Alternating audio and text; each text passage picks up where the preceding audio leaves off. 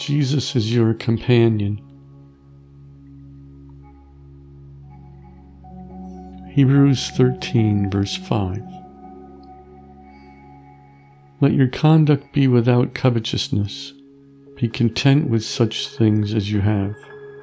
For he himself has said, I will never leave you nor forsake you.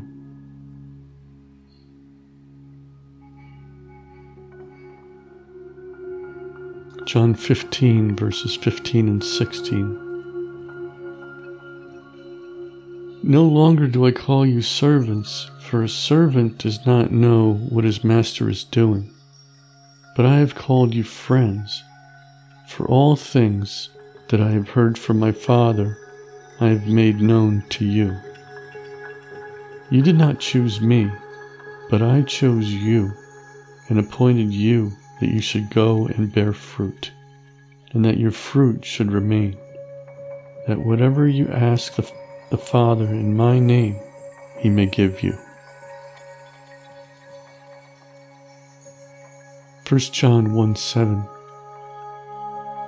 But if we walk in the light as he is in the light, we have fellowship with one another, and the blood of Jesus Christ, his Son, cleanses us from all sin. James 4, verse 8. Draw near to God, and he will draw near to you. Cleanse your hands, you sinners, and purify your hearts, you double-minded. John 15, verses 12 through 14. This is my commandment, that you love one another as I have loved you. Greater love has no one than this, than to lay down one's life for his friends. You are my friends if you do whatever I command you. 1 Corinthians 1:9.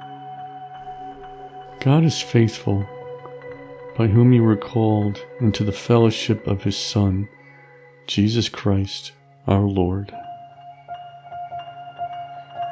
1 John 1, verse 3. That which we have seen and heard, we declare to you, that you also may have fellowship with us.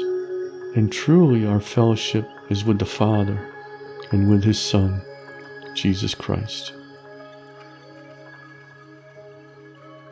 John 14, verse 18. I will not leave you orphans. I will come to you.